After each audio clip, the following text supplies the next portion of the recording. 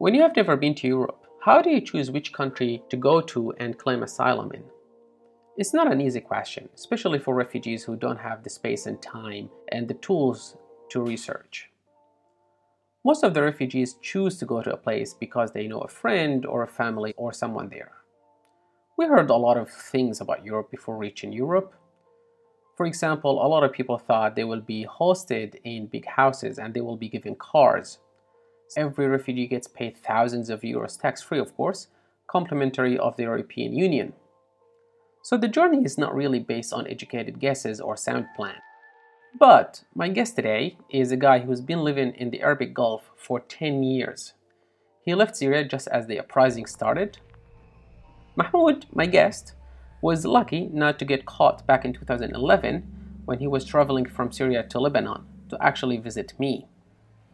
His laptop had some videos from some of the protests, but the checkpoint didn't really go through his stuff. He was very lucky. After seeing how they beat some protesters, he really panicked and decided to leave Syria. In Emirates, he started a job, and gradually he was promoted. After 10 years of living there, he was about to lose his job, his residency, which means he would have to go back to Syria, where he would be arrested at the borders and most likely taken to do his military service. So, how do you go to Europe to claim asylum when you are about to lose your job and about to get deported back to Syria? For this episode, I followed Mahmoud through his journey.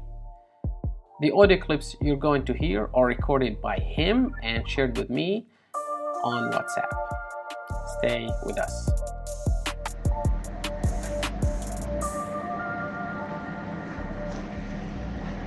Hello, good evening, Abdul. Tomorrow afternoon, I'm going to another city to catch my flight to Greece and after that to Germany.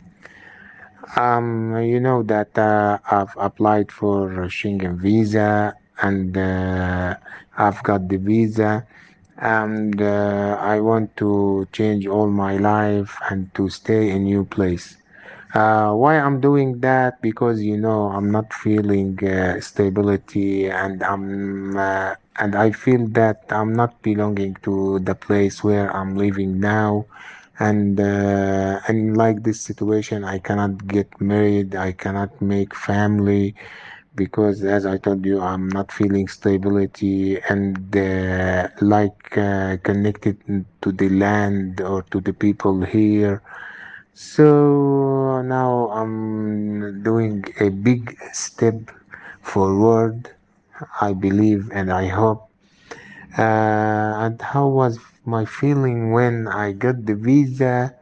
Actually, I should be happy, but I wasn't happy.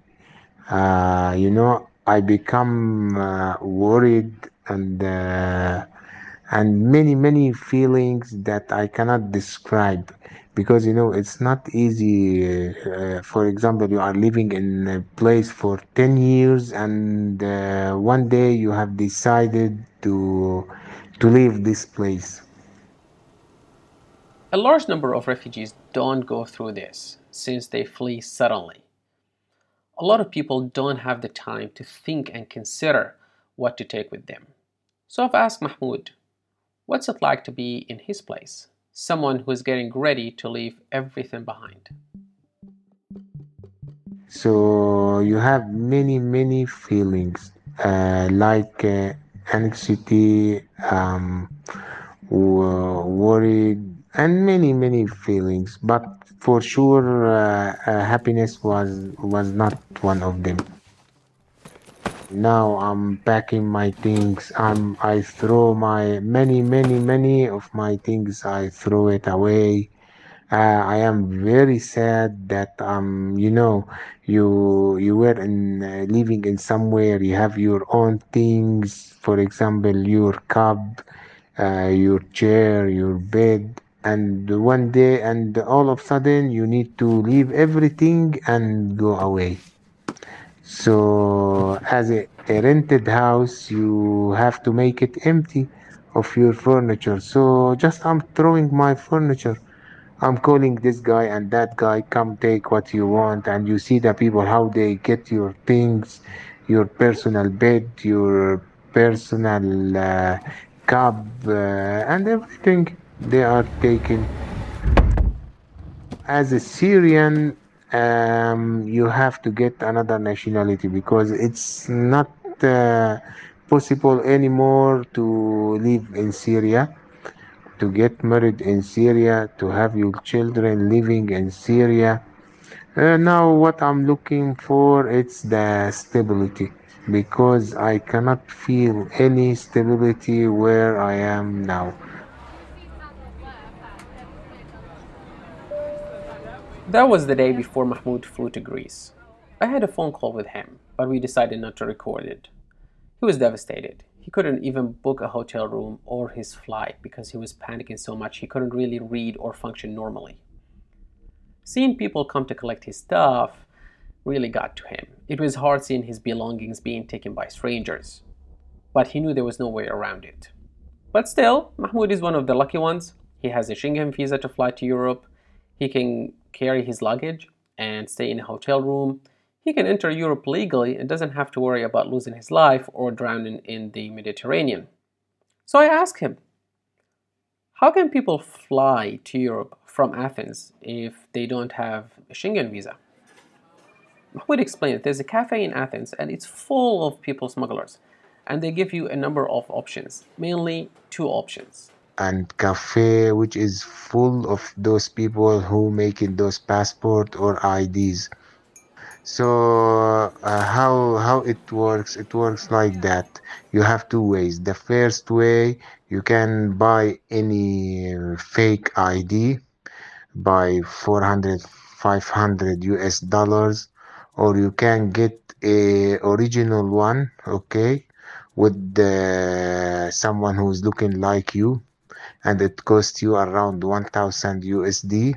Or the fake one they make by printing by laser printer, and it's look like the original one. So, or you have the other option. You can give the guy who is working in this 5000 USD, and he will keep providing you with IDs or passport, I mean fake ones, till you get out of there with the aeroplane ticket and these things. Mahmoud continued by telling me one of his friends who did not have a Schengen visa wanted to go to the Netherlands. So he decided to pay 5,000 US dollars to people smugglers to get to his destination. So, as we know, many of our friends they didn't do it from the first time. So we decided to go for the second option to pay the 5K there and to make that tries. Maybe it will take 10 tries, maybe 20 tries, maybe more, maybe less. So we don't know that. So my friend, he decided to do it. He sent his photo to the guy who's working in these things. So he told him, you need to buy a new trolley bag, a new dress, a short t-shirt, okay, and these things. So I provide him. I have a new one in my baggage. I provide him. He sent him photo again. He told him perfect. It's very nice t-shirt, very nice shirt, and these things. So my friend, he doesn't feel scared at all. I have visa and it's original one, and I got confused and scared as I told you in the last voice. He went there, he made the deal, we paid the money. In order for the system to work, the smugglers had to work out a system of trust. The asylum seeker does not trust the smuggler, and the smuggler does not trust the asylum seeker. So, how do they proceed? The current system works like this: the asylum seeker deposits the money with a third party, usually an office or a shop that works as a mediator between the two. If the asylum seeker reaches his destination, the shop gives the money to the smuggler and takes a small percentage. If the asylum seeker got caught, the money gets returned to him and the smuggler gets nothing. After one day, he provide us with ID, with the airplane ticket. a flight ticket, and he told him your flight like blah blah blah from here to there. After you have another flight from point A to point 2. And he told him, please, can you take this guy with you? Another Syrian guy who can't speak English. So he told him, please, the guy who is working in these things, my friend told him, okay, okay, no issue, I can do that. And he trust himself. He told me from the first time, I will do it. And he went to the airport, and after like 1 hour, he sent me photo while he's sitting in the plane. He told me 5 minutes for takeoff. I got shocked how he did that. It's not original ID, and the one who on the ID he doesn't look like him. It's very strange. And after that, he went to the point A. And after that, he got another flight. And on the second airport, they told him, you just come in. Why you want to go out? They start to suspect him. He was trustful. He trusts himself. He told them, I was planning to stay here for 4 days for tourist, but they called me back again from my job and they told me, you need to go to this country urgent and like this, like that. Okay, they talked with him, and after that they told him, okay, okay. So he got another plane. He went to his destination. He reached there. He entered the airport. It was a small airport, and the flight was at night. So when he reached there, he wanted to go to police and tell them his story that I'm Syrian refugee and like this, like that. He didn't find any police in the airport. And when he asked the security, they told him, you are the last flight and you need to go out of the airport because we are going to close the airport and tomorrow morning we will open again. It's small airport in a small city. So it's not busy. It's not busy. So he said, no, I want to go police. They said, we don't have police now. Tomorrow morning they come. He sat in front of the airport waiting till 8 o'clock morning. At 8 o'clock morning, he went again to the airport and he asked about the police. They said, okay, on the second floor, you can go. There is like a police station there. He went there. He told me, those police, they are like angels. He told them, I am Syrian, like blah blah blah. You know the story of the Syrian. And they told him, are you okay? Do you feel tired? How you reached there? Oh, and he told them the story, the true story. They said, they asked him, where's the fake papers? He said, I threw it, and this is my Syrian passport. They said, maybe your Syrian passport is fake. He proved that it's not fake, and they put him in taxi and they sent him to the camp. Even he told me, imagine my friend, they paid the taxi. Even they paid the taxi. He told me, oh, those policemen, they are like angels. They dealing with you in very good way. They asked me if you need a physical doctor or psycho doctor, and like this, and provide me with coffee and sit, please. He was very happy. And today he talked with me from the camp. He started working in the camp as receptionist, and he's very very happy. He's very super happy. That was recorded back in early September. Mahmoud traveled to Germany the next day, and he stayed in a hotel for a couple of days to consult a lawyer. He wanted to know his rights, and then he decided to claim asylum there. When you claim asylum in Germany, they send you to a camp, where you share a room with up to 8 people. I called Mahmoud after a few days of his arrival to ask him about his daily life there. First, I will tell you about the camp. The camp, as I heard from the people or from the management, before it was used in the World War II as a warehouse for guns and these things. and after that they closed, and they just opened before 2 years, and they used as a camp. It's very big camp with many buildings, and most of the buildings are very old, maybe 100 years old. It's like kind of warehouses, and they cut it by gypsum board and make it as a separated rooms. In each room, they put 6 people. But now, because of COVID-19, they make in each room only 4 people in most of the rooms. And there is a small rooms with 2 people. Before it was for 4 people, now they make it for 2 people.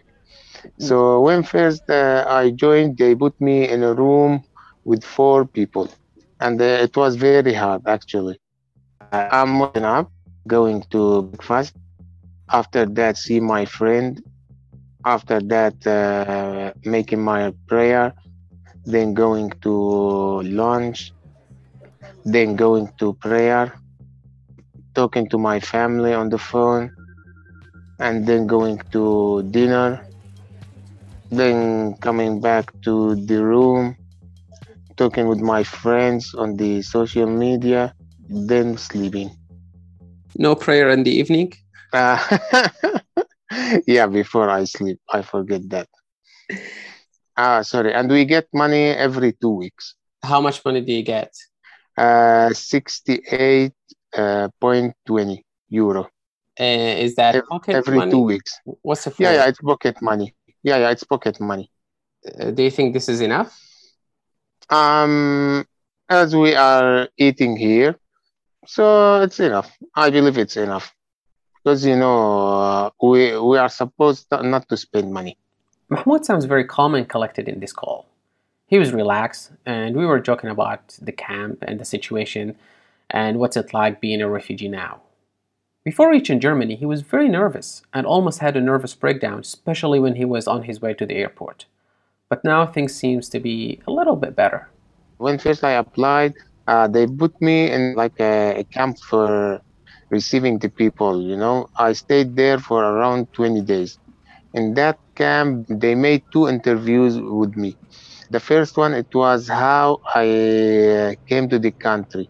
And the second one, it's about all my personal things, why I've come here, and what I want, or what is my relation with the Syrian regime. And they asked also if I am with the regime or against the regime, and this kind of questions. And after that, they informed me that they will transfer me for another camp, and I should stay there till I receive the answer from them, or I'm waiting for a reply. So they said, don't worry, now don't do anything, just stay there. So as I reached where I want, I mean that I have reached to Germany, and I apply. So now nothing to make me nervous. I entered the country, I apply, and now I'm waiting. So nothing make me nervous as before. Before I was nervous. Maybe they will not allow me to enter the country. Maybe something will happen. Maybe they will send me back. So now all these things that make me worried, now it's disappeared. So I believe this is the reason why now I'm calm. When you apply for asylum in Europe, you just give your IDs, any other documents that you have to support your application, and then you wait. Waiting times vary from case to case and from country to country. In my case, it took the Home Office 7 weeks to process my application from the first call I made to the Home Office to the day I received a decision. Other people in the UK took over a year to get a decision, some of them more than a year. In Germany, my brother waited for over a year to get a decision and his papers. Of course, asylum seekers have a free accommodation in such camps, but what else can they do until they hear back from the government? In the UK, asylum seekers are not allowed to work while waiting for a decision. And in Germany, it is the same. Most of these camps are run by private organizations. Sometimes this is a good thing, but sometimes weird things happen in these camps. So here, the people, you feel yourself that you're still in your country. You didn't move from there. So I'll tell you one thing happened with me. There is the restaurant where we are having our lunch or breakfast. So I was walking there. It was one chair outside. I sat there. So one lady came. She told me, "Hey, hey, hey, why are you sitting here?" I said, "You're talking to me?" She said, "Yes, yes. Here is the ladies' building. And there is no sign that it's not allowed or it's ladies' building or something." I said, "Okay." She said, "No, no, it's not allowed to sit here. You have to go to sit in that side." I said, "Okay." I was talking with my wife, so I don't want to talk too much to this lady. So I moved for the other place. He said, "Hey, hey, you have to move your face to that side. It's not allowed to look at the ladies' building." Yeah, yeah, yeah, seriously. I feel myself like with Daesh. It's not Germany. It's Daesh here. What is this? I got angry, but I didn't say anything. I said, okay. And by the way, also my wife, she told me, "Oh, you are sitting next to the ladies. You are looking at the ladies." And I was not, I didn't notice that there is ladies there. So stupid people. So this is one thing happened to me this is from many things. this is really funny that you're not even allowed to look at a building where women are living. Yeah, it's not only funny. It surprised me. I felt like I am in Daesh area. So the issue, I believe here, the people will go from the camp. I don't know after that how they will deal with the people outside the camp, because I believe it's very different from here. The point of keeping the people in the camp to let them know about the maybe the German culture or these things, not to put stupid ideas in their heads, not allowed to look here or there or these things. This is Daesh. Maybe next time they're gonna cover the whole women's building so nobody can see inside and the women cannot look outside. Yeah, yeah, maybe. But Yeah, and I didn't understand what is the point of that. things get even stranger, and you wouldn't really expect such things to happen in Germany or in Europe. Mahmoud tells me that because asylum seekers are now living in a camp, the camp management served them breakfast, lunch, and dinner. Lunch is served between 12 and 2 p.m. The first hour is for the families, the 30 minutes for women, and the last 30 minutes is for single men. Having lived in the UK for years, I have never seen such segregation, and you wouldn't expect it in any governmental place in Europe.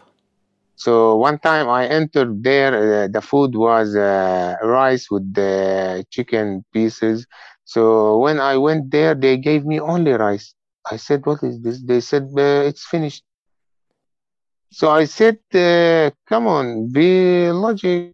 So why you are not? I came before half an hour." So when you ask for chicken, they told you that the families and the women you were not allowed to look at ate the chicken. Yeah, they said that. They said, "No, they told me you are late." I said, "How I'm late? You said I should come 1:30. Now it's 1:30." They said, "So sorry, sorry, the finished. Sorry, the chicken are finished." I said, "Okay, so what should I do now?" They said, "Okay, tomorrow, inshallah." I said, "Okay." And by the way, when I was in the first camp, this was not happening. The food time, it's from 12 to 2. You can come anytime between 12 and 2. And I have many friends in different camps. They said this is not happening.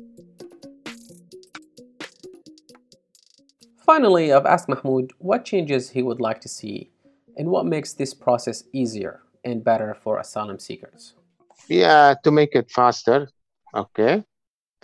So they can't decide from the first month or second month. I don't know why to wait all this time to decide if it's allowed for you to stay or you have to leave. Okay, I don't know why it's taken too much time. Maybe because of the many people they are coming here to make it faster, first of all, and then to monitor what is happening in the camp, to help the people who are in the camp to integrate with the society somehow.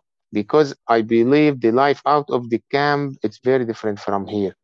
I mean, how the people they are dealing with each other, the daily life, and these things. So you cannot make the people here not allowed to look at Lee, not allowed. And after that, when they are out, it will be super different from here. You know, it will be harder to integrate with the people outside of the camp. So they have to do these things. They have to monitor the a private organization that they are managing the camps. They have also to allow for the people who are in the camp to join courses, for language learning. Before they, as I heard from the people, they were doing that. But now maybe because of COVID and these things, everything become harder. Let's suppose that you got your asylum papers tomorrow and you are now recognized refugee. What's your dream? To join something they called in German Ausbildung, which means that it's kind of like institute where they teach you a new profession. It will take maybe 2 years to 3 years. I hope that I can join one and learn a new profession, and after that to integrate with the society outside, to be one of the society outside.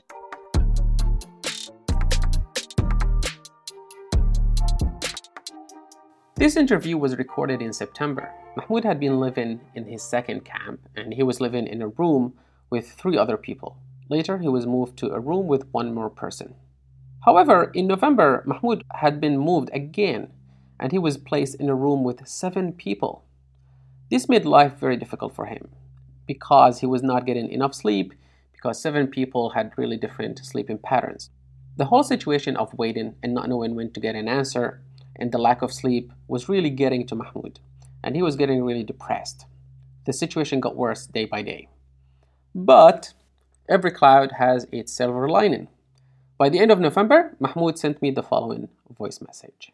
Hello, Abdul. How are you?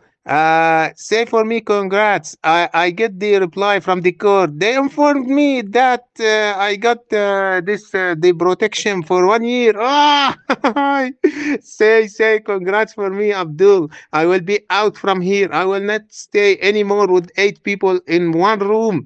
I'm super, super, super happy. Oh. I am super, super happy, Abdul.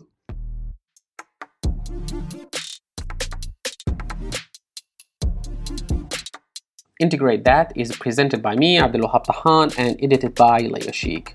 Mahmoud was my guest today, and he soon will be integrating in the German society.